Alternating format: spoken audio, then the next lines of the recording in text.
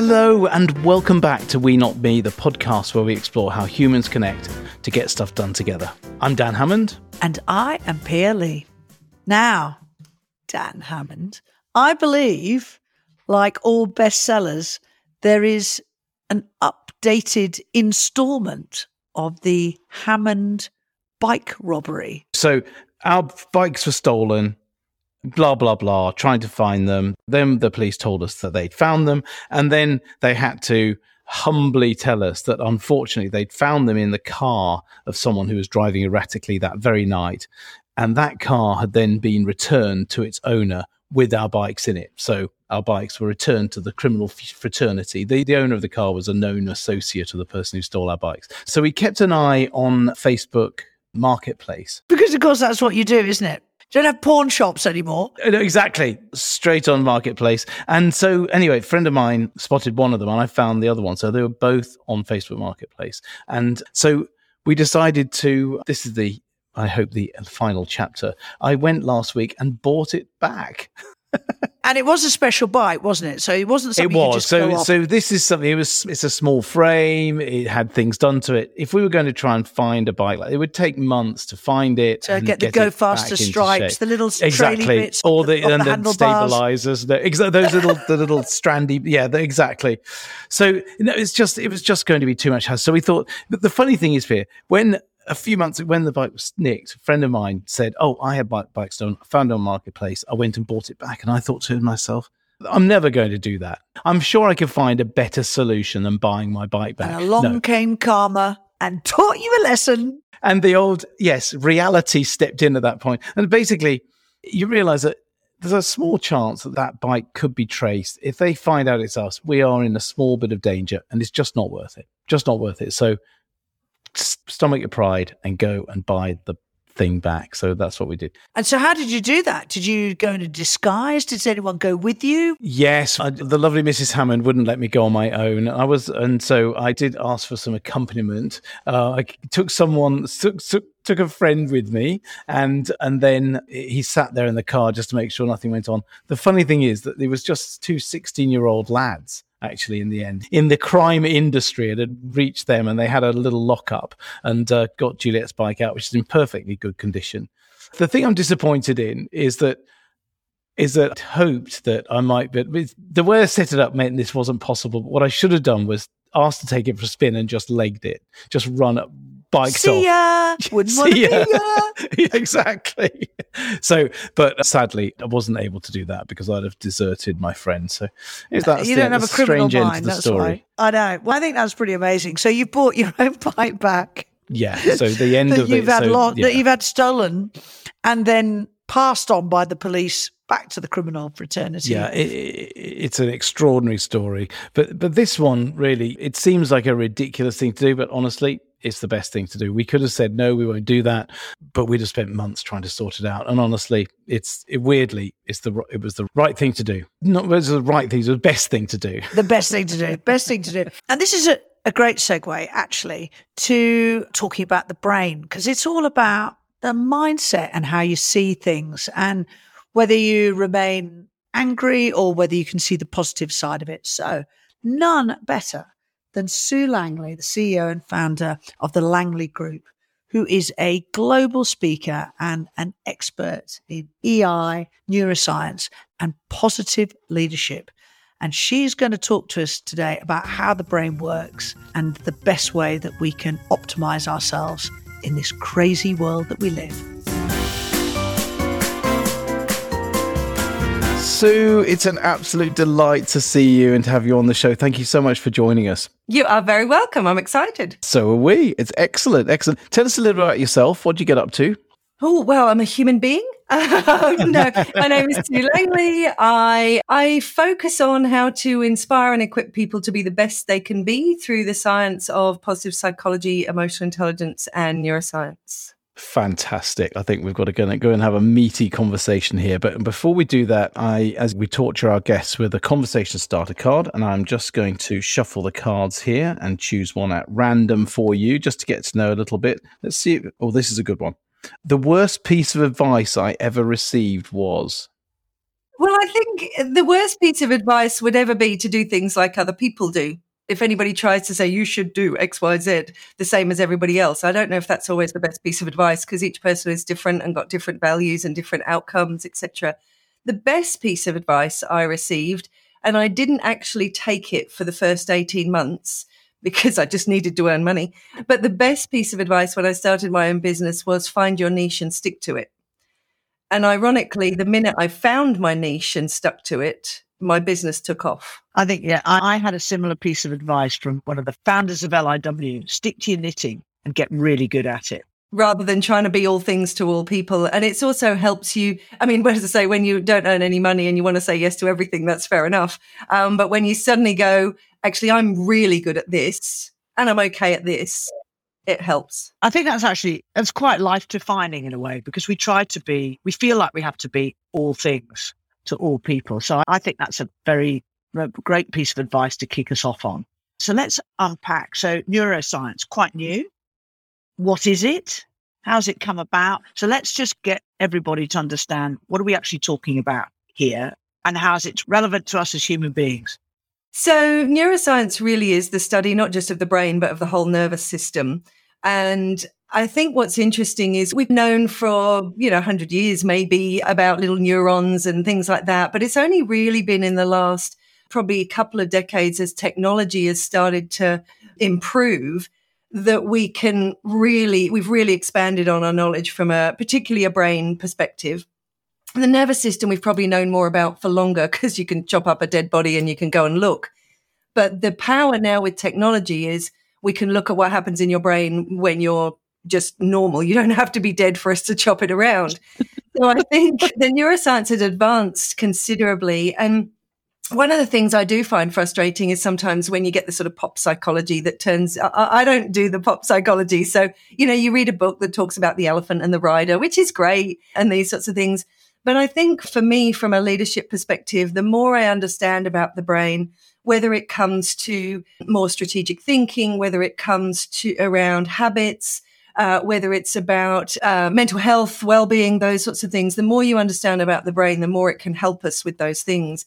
And also when you look at neuroscience now, it's also integrating more holistically how the microbiome, which is the bacteria that's on us, in us, particularly in our gut, also communicates with the brain. So therefore, we're learning much more about how what you eat impacts your mood, how it's linked to many non-communicable diseases, whether it's heart disease, diabetes, whether it's depression, anxiety, all sorts of things. So I think now neuroscience, we're getting a lot more knowledge about how the brain works, how it functions in collaboration with the rest of the body. And because neuroscientists are now connecting more with other researchers in different fields, we're starting to get a lot more knowledge about how it links from a well-being perspective, a leadership perspective, etc., which is kind of cool. So talk to us, Sue, a little bit about what you've seen and what the science tells us about how humans connect. Yeah, and the interesting thing, I was talking about this last night with my diploma group because we kicked off on positive relationships last night. And if you think about it, for a while now, we've known anthropologically that we are wired to connect because Robin Dunbar did work around the size of different species' prefrontal cortex, that the larger your prefrontal cortex, the more social connections you can track. So we've known about it linking to the brain from that perspective. We know from positive psychology research, particularly an amazing researcher, Ed Diener, who has done hundreds of studies across cultures, that one of the number one contributors to high levels of well-being is human connection, no matter what culture you're from. And it's not about, do you have 544 friends on Facebook? That's not connection. Exactly, Pia. It's about, do I have somebody, ironically, that cares for me when things are going wrong and more importantly, will celebrate with me when things go well? That's really important to us as human beings. We know from a lot of positive psychology research that the influence that we have on the people around us. We know from neuroscience that we have certain areas of our brain that are designed for connection. So we have a cool little area of our brain that sort of sits almost between the limbic system and the prefrontal cortex that is called the fusiform gyrus, that's designed to read emotions in faces.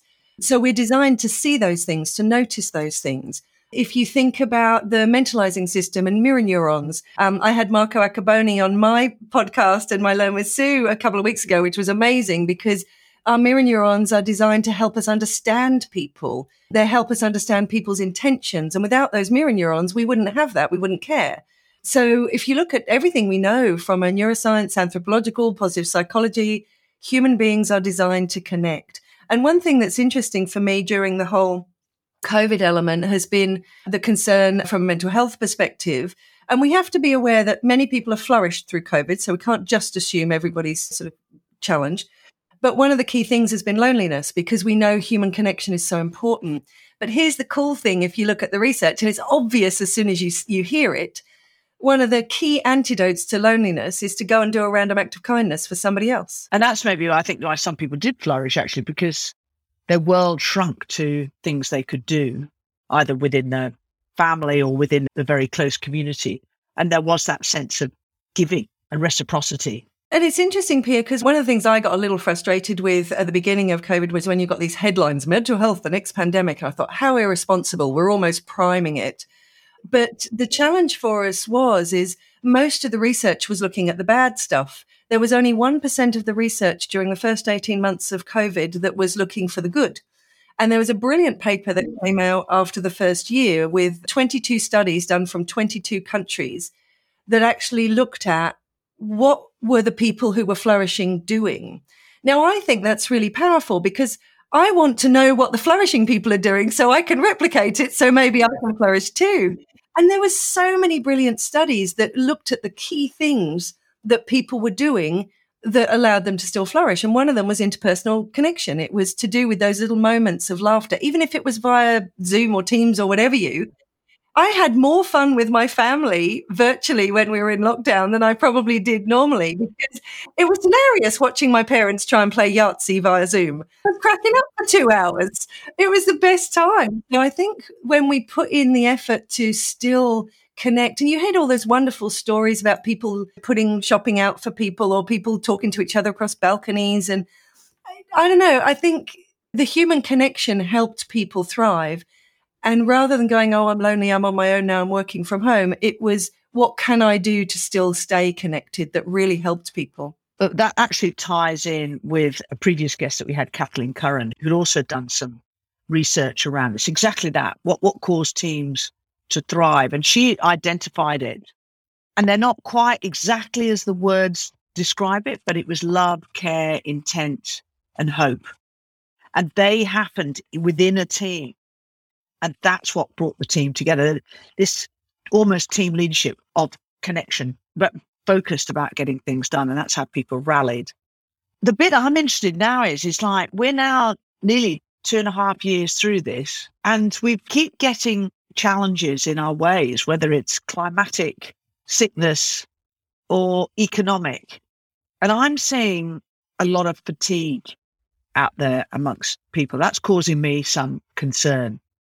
What are you seeing, and how do we try and combat that? I think, to your point, Pia, there is a very sort of complex answers to some of these things, but you're absolutely right. And when we think about fatigue, there's the mental fatigue, the emotional fatigue, as well as potentially physical fatigue. But most of us probably aren't necessarily running marathons every day, so it may not be physical. So it's much more the emotional and mental sort of side of things. If we look at from a brain perspective, there's a few things that are really interesting for me that help us understand it. So I often talk about, neuroscientists often call the limbic system System X, meaning reflexive. It's like a reflex. It's easy to function. It runs very automatically. And then we've got System C, which is often known as our prefrontal cortex, which is the reflective system, the system that allows us to think about the past, present, future, etc. So if we think about those two systems, if you think about your limbic system, it's got an area of your brain called the basal ganglia, which is responsible for a lot of your habits. So these are the things that are reflexive. So think about that reflexive nature. Your habits are very reflexive. So if you imagine when we first went into lockdown, for many of us, all of our habits were knocked out of the window just like that. Your habit of your commute to your office, you're getting your coffee from your barista, your routine of getting up in the morning, getting yourself out in the morning, your routine coming home where you had that sort of break and that boundary, routines to maybe to do with your eat, sleep and exercise that were all sort of going as you'd planned them. Whether that was good for your well-being or not good for your well-being, we all had those habits and routines. And I always think of my habits, they sit pretty much in that limbic system, very reflexive, very automatic, very easy to continue. Then you imagine I'm now wrenched from that, and all of my habits, poof, that's now hard for my brain because my prefrontal cortex needs to kick in to try and create new habits. It takes a lot of fuel, a lot of effort. My brain is like exhausted all day just thinking about how I get myself going, because those nice rituals and routines that have been easy for my brain have disappeared. And I'm going to admit something here that I found, that I was about 2 weeks into the first lockdown, and I realized I'd forgotten to clean my teeth twice, 2 days running, first thing in the morning. And of course, I giggled to myself, and I was like, of course you did, because cleaning your teeth was the last thing you did before you left the house. And I wasn't leaving the house. And if you think about that from a holistic perspective, some people had never worked from home before. So boundaries was really hard for people, of knowing when to switch off, of saying, do you know what? I am going to take a 2-hour lunch break and go for a walk or a run or whatever, because I'm working till 7 o'clock in the evening, especially those working across global boundaries. But then, of course, what happened is we all started to get back to something, and we'd go back to the office, and then we'd have to recreate the habits again, and then we get wrenched out again. So if you think about from a brain perspective, it takes a lot more effort when you don't have habits in place. So for me, one of the things that I wanted to do is get new habits as quick as possible. And I was lucky, and I know, Pia, you're the same. I moved during COVID. And the minute I arrived here, I immediately said to my other half, I am going for a walk first thing in the morning, the first morning. And he said, we need to unpack first. I'm like, no, I am putting my habits in place. I'm putting my alkaline water where I need it. I'm putting my green drink where I need it. I'm setting up my house to be the best use of my time from a habitual perspective to get those new habits in place.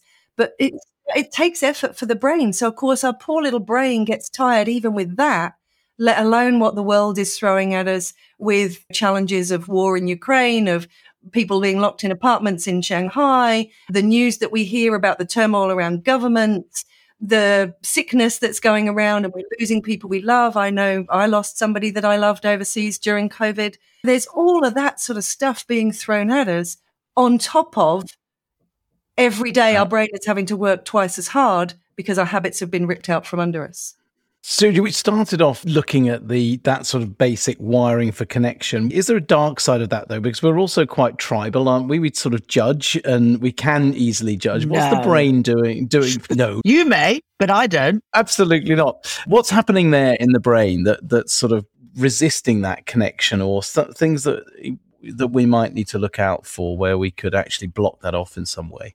Yeah, that's an interesting one, because it kind of links partly to what I was just saying and partly to another element that we know from social neuroscience. So if you think about habits, your habits are very automatic. They're, as I say, don't take much fuel to run. Your brain runs some, little background programs. And those habits could be habits of behavior, like cleaning your teeth in the morning, but they can also be habits of thought, as in how we think about the world.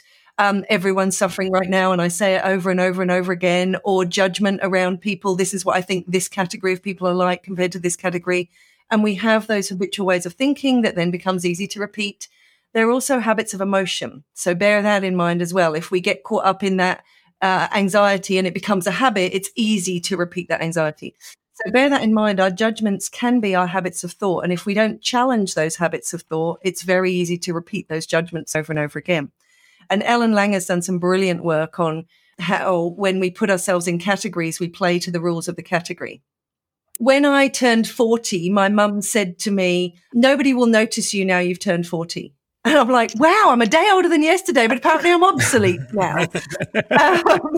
And people then start telling you should slow down. I'm like, why?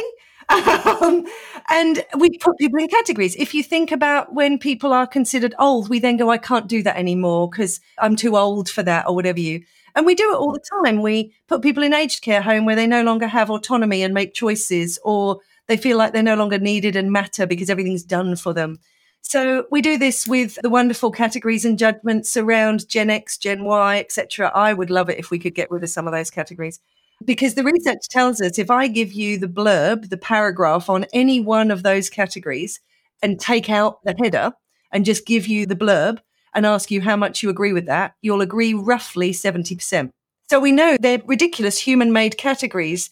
But what happens is, as soon as I decide you're in that category, I don't know, let's say you're a Gen Y and I know that Gen Ys are unreliable and flaky. The minute you're late for a meeting, I go, see, Gen Y. Confirmation. Absolutely. And yet they're human-made categories. We decided on them and they're not relevant. Human beings are different. People are interested in meaning whether you're 60 or whether you're 16, each different person. So I think we need to be careful about when we buy into categories, it creates judgment. But I do want to come to your question, particularly from a social neuroscience perspective, because one of the things that we know, and again, I talk about this all the time with clients, is from a social neuroscience perspective, when you agree with me about something. So let's imagine I whinge and complain, my boss does this, they do this, they're terrible, leadership does this, and you agree with me, I get a reward sensation. So I get a dopamine hit because you've just agreed with me. I also get an oxytocin element if we're in person because we're bonding. So oxytocin is that bonding chemical. So I like that because you agree with me and we have this bond and we build this bond. Great. That builds our connection. But unfortunately, it builds it against another group usually. So one of the things that's interesting is if you combine the science, there's this one area of science that says venting can be useful. It bonds us and it gets it off my chest. But there's another area of research that's come out of positive psychology to do with how we communicate that finds if I moan for up to 7 minutes about whatever, my holiday, my work, whatever both our well-beings drop. So a gentleman called Probilski and his team, they did a whole series of studies of just listening to an audio of somebody complaining. Your well-being in less than 7 minutes starts to drop. So think about this for a moment. This is what I do. I take the science and then I see how I can put it together. On the one hand, it says that I benefit from getting it off my chest and it bonds me with you if I whinge and vent. But it then says another area of research that if I moan for up to 7 minutes, it drops our well-being. So my rule is I'm not allowed to whinge for more than 5 minutes. And if it's a big one, I write it down and I don't tell people. That's very practical. That's what I thought. My observation is that the press, the way the press communicates with us is a massive, it's playing with our brain. So effectively, you got the same thing. I mean, I'm looking at there's sort of like 3 categories of headlines. Sensational, it's all kicking off. It's likely to kick off second headline for probably the next week. And then the third headline is like, we're doomed. It's kicking off forever. So, and that plays, that's exactly the loop, because then we just start moaning. Funny you say that, Pia, because I just did a keynote in the European Positive Psychology Conference in Iceland, and my headline was "The Future is Human." And one of the areas that I touched on, amongst many others, was the media. And again, if you look at the results over the last 100 years, the tone of our media has got significantly more negative. So the positive tone has literally dropped over the last 100 years. One of the things that's really interesting, and again, I was talking about this last night, is when you go to a positive psychology conference, you will meet the most people who never watch the news because it's really not helpful for us. And again, if I go back to that study that I mentioned around the positive aspects of during COVID of what people did, they found that a buffering effect was around using social media and using things to watch and time spent with the news. So people who spent less time watching the news during COVID had higher levels of well-being. The more time you spent watching the news, scouring social media, etc., the worse your well-being got. And to your point, my husband says you need to know what's going on in the world. It's like, I do. I will always hear. When we had a change of government here, David said, "Oh, did you know we've got a new prime minister?" And I'm like, yeah. And has my life changed in the last 2 days? No. So what does it matter whether I watched the news during that whole changeover? So it's interesting to think, where are we getting our news from? Because to your point, the negativity is huge. And maybe it's our job to start putting more positive stories out there and challenge a little. 100%. And I would echo that during COVID, the 11 a.m. briefing, which happened and became that habitual response. So at 11 a.m., we'd be told how many cases there were and what was happening and what were the next set.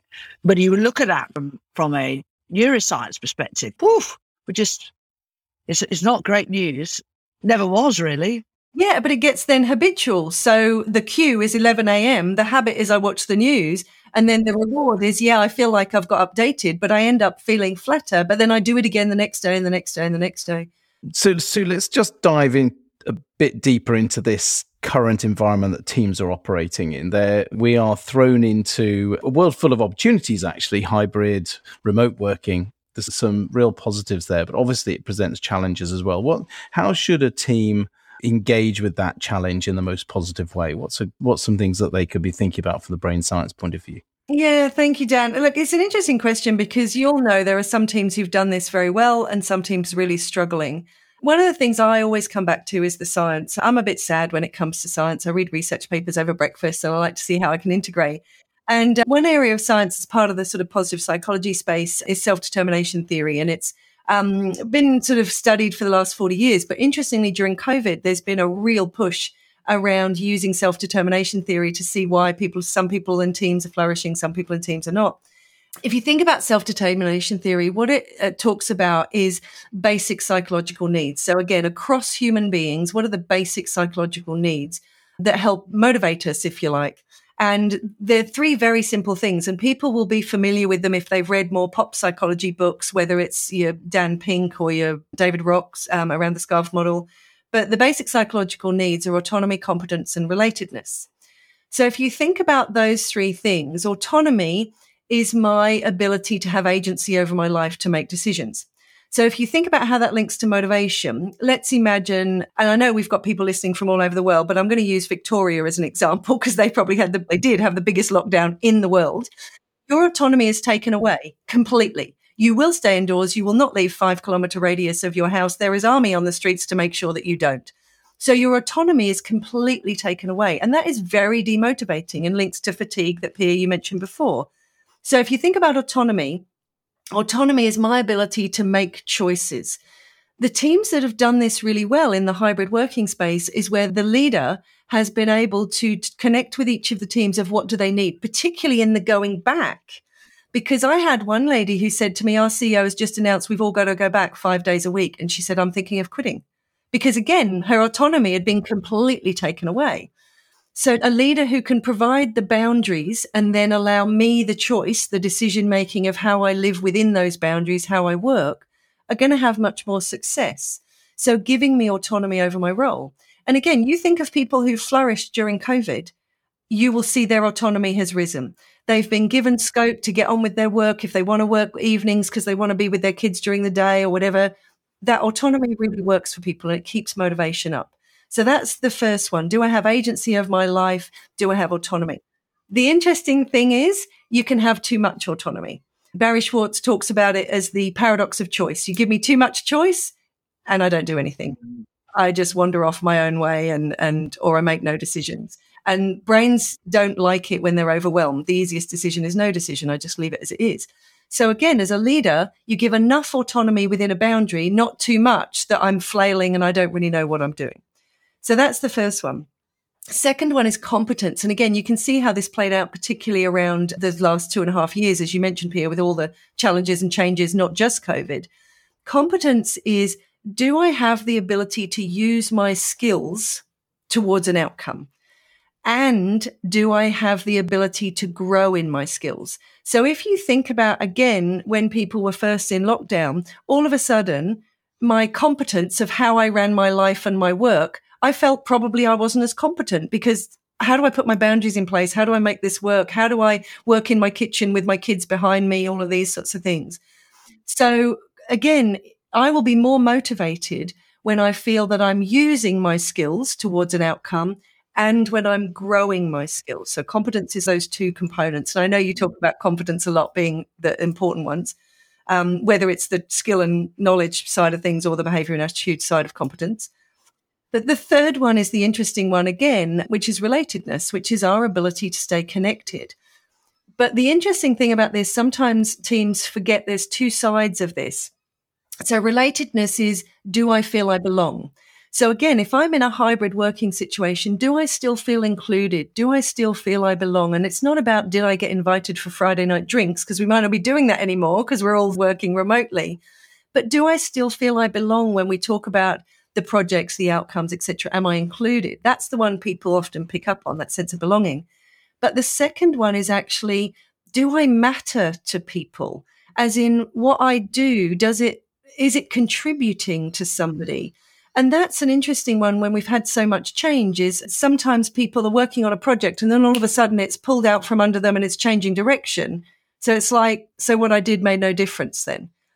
So again, teams that are working well, that are considering that, not just do I have an online quiz night or whatever I mean, personally, I'm not overly sociable, so I don't do those sorts of things, but it's not about that. It's, do you feel included in what's going on? And more importantly, does what I'm contributing make a difference to people? Does it matter? Do I matter? And you see that on any engagement survey, those sorts of things is, do I feel like I'm adding value? Do I make a difference to people? So teams that do that well, think about those three things because it increases motivation. And again, self-determination theory talks about the difference between motivation, when I just don't care and I don't do anything and I'm not motivated, all the way through to autonomous motivation, where I will just get on with my work because all those things are in place, which is pretty cool. It is cool. It's a really pragmatic way, actually. I love the way you broke that down, because I think any leader or any team can look at those and actually really use that as almost just a guide to say, are we looking after these things for every member of our team? I think that's a very helpful way to look at things in a changing time. Yeah, we had a client in the UK that we did some stuff with. And one of the things that we measured as part of the sort of wellbeing measurement was self-determination theory. And going through it for the whole organization, we soon found that relatedness wasn't an issue. They had that covered. They were doing that. The key one was autonomy. So talking to the senior leaders, then it was just a case of, okay, this is the lever you need to pull to increase well-being, to increase people's sense of connection. They had something like a 50% flight risk when we measured it. But of course, then when they're trying to then increase autonomy, it was a simple lever of how are you going to do this in your day-to-day as leaders to give more autonomy back to your people. Yeah, I think it sounds good. That autonomy, I was talking to a leader last week who, when they went to remote working, seemed to really strike that balance, actually, of not giving too much autonomy. They've merged with another company that said, oh, you can do whatever you want. And actually what he said was, actually, yes, we're moving remotely, but you're customer first, team second, and then you're next. Build that autonomy in there. And it's really working for them to have that sort of not too much autonomy that you can just do whatever you want, but to really build the place in the middle there, actually, where they're managing to balance the needs of the different stakeholders. Because I can see that being a really relevant way to build that autonomy in the right region, I guess. Yeah, and they talk about it from a leadership perspective of autonomous support, whether you're a parent or whether you're a leader in business. How do you provide autonomous support where you're there, you're showing your support for your team, you're being there in service of them, but you're actually also then that hands off. And I have to say, my team's amazing. We've done brilliantly through COVID, and I've watched my team. I give them support, I give them what they need materially, check in with them periodically. But some of them I don't talk to for 2 months because I'm busy doing stuff and whatever and they're all poodling along, getting projects off and running. And these 4 people are working on that. And I'm like, yep, give me a check-in, tick box, off you go. It's brilliant. I love it. Better than it's ever been. Yeah. And I think that autonomy is such a life force, isn't it? That just as you're talking about that motivation. And I think people are feeling too, sometimes the system is not allowing them to be autonomous. So they're either in a transformation inside their own organization, so it gets taken away, or they're short-staffed, or they've got a supply chain issue. There's all these other elements that are actually eroding that sense of almost like our personal autonomy as well as our team autonomy. Yeah, and you said earlier, Pia, about sometimes we can trick our brain. And one of the things that I think is really useful to do yourself is when you're feeling that uncertainty, discombobulation, you're feeling like your autonomy is taken away.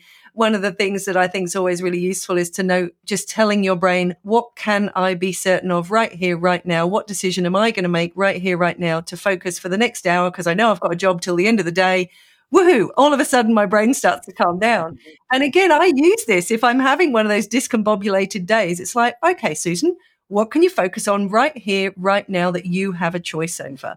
And funnily enough, again, I was having this conversation with some people recently, is it's sometimes on the days when you don't have enough structure. So I had a senior leader again in the UK on Tuesday night, and he said, I had a really bad day on Friday. He said, I had no meetings in my diary. I know set agendas. I knew I had work to do, but he said, I was wafting around, didn't really seem to get much done. He said, I couldn't give myself permission to take the day off. And he said, and I ended up my well-being started to drop.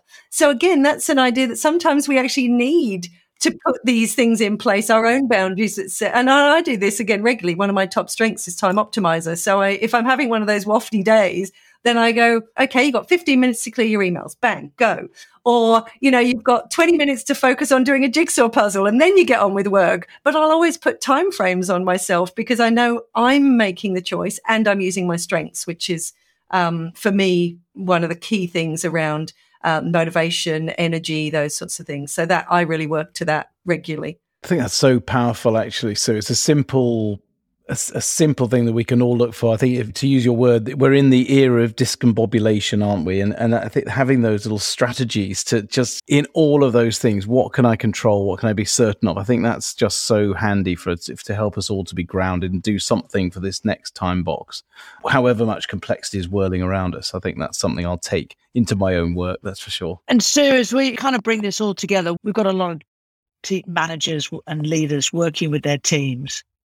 What would you give as advice to them? Because I don't think we're looking ahead and seeing that it's all going to be roses in the next 6 months. It's probably going to go for a little while, but they're leading people. It's really critical. What resources can they draw on? Two things that are coming to mind. There's so many things that we know help us be the best we can be. The first thing is take well-being seriously. And by that, I do not mean set up yoga classes, massages, have your fruit bowl. There is a whole science of well-being that is far better than the soft and fluffy side of things. So take your well-being of your employees seriously. And I mean that from a neuroscience perspective. If I am looking after my brain will make better decisions at work. I'll be more productive. One of the things that I've seen during COVID is people not being able to prioritize, people not being able to make decisions because of that discombobulation. That's a classic sign of your brain not being fueled up, not working well. Because we know the easiest decision is no decision. Leave it as it is. So one of the key things I'd say is when you think about well-being, don't think about it from, let me introduce a meditation course. Yeah, that could be useful, but that's one strategy out of hundreds to help people's brain. And I think of well-being from a brain perspective. How do I keep my brain working the best possible? So take well-being seriously. The other thing that I think, the other side of it, and I just touched on it with strengths. Personally, if you can change your performance in your team to focus on strengths, you get a lot more out of people. But most importantly, it increases people's resilience, their flourishing, their well-being, their goal attainment, etc. So again, I know myself, if I get to the end of the day and I'm feeling energized, it's probably because I've used my strengths today. And I'll give you an example. So I just mentioned my number one strength was time optimizer. My second strength is work ethic. Basically, it means I work all the time, but I get energized by it. So if I give you my example last week, I flew down to Melbourne. I did a full, the day before on the Monday. On the Tuesday, I did a 9 till 5 Mesquite accreditation face-to-face with a client. It was 3 days, but we did 2 days face-to-face, doing the rest virtual. So 9 till 5. I legged it back, 15-minute walk to my hotel room. I managed to cook and eat in 25 minutes. Then I jumped on a diploma of positive psychology and wellbeing from 6 till 9. Then I was in bed and asleep by 9:30, woke up at 10:30, did a half-hour session for a client in Europe, went back to bed for an hour and a quarter, did another half-an-hour session for a client in Europe, went back to bed at 2:30, slept till 6:30, got up, did the same thing again the following day all the way through till 9, the diploma in the evening, and then flew home the next morning. I was so energized because I'm playing to my strengths. And this is the thing. People say to me, you should slow down. You should, when I think, what would I do? I'd waft around and watch Netflix. That's not playing to my strengths. So when I have a day where I'm playing to my learned behaviors, the things that I'm good at that de-energize, my writing.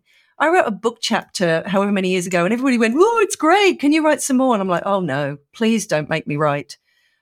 I'm sitting here on my butt. It should be more energizing, but the idea of writing, I did one last year and it nearly crucified me because I'm just like, I'm good at it. I can do it, but it drains me.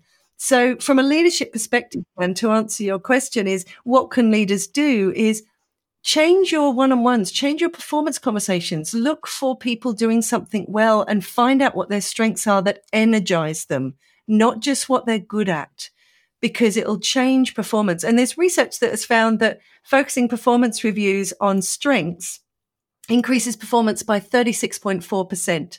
Focusing performance reviews on development opportunities reduces performance by 26.8%. That's huge. There's a 50% gap there. You've opened up immediately. Yeah, amazing. Yeah. I think that's wonderful, sir. And I think it's really consistent with everything you've said, that even your view of strengths, I've realized, is a brain-based view, isn't it? It's not, I'm really good at Excel, or it's not sort of, it's skill things. It's actually what your brain really flourishes on. So I think that's very powerful. So it's been absolutely jam-packed with goodies. That I think this I knew we were in for a great episode, and you've really treated us to a big tour of the science, but made really practical. I think anyone listening will be able to take a lot from that and be really inspired by it and start to live a really positive life and bring others along with them. So thank you so much for joining us. You're very welcome. It's been a pleasure. Thanks, Dan. Thanks for it.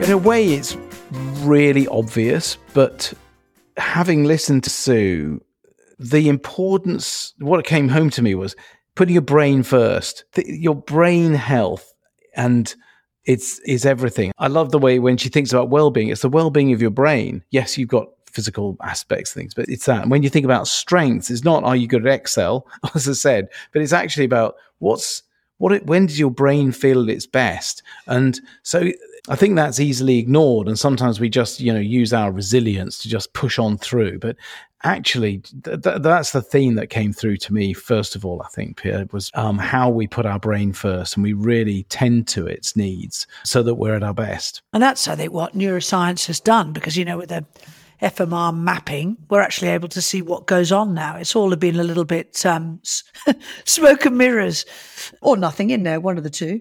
But I think now it's got a more scientific, and that's the whole self-determination theory as a part of that. It sounds like a dry theory, but it makes a lot of sense. And you're able to map that and see what's actually going on in the brain when you've got that level of autonomy, you've got that level of relatedness. So I think her point was, take your brain and take your well-being seriously and build habits and pay attention and attune to things that you need to do to be on your game. It's a bit what Steve was talking a few interviews ago, being on your game, what you need to focus on. And I think what Sue gave us was just a brilliant scientific, but really relatable and understandable perspective of that. So I thought it was interesting too, Dan, that Sue made particular mention about looking for the strengths that energize the team. And when you're a bit fatigued and a bit overwhelmed, it's easy to remember Lucy talked about the wrong wolf in and the negativity.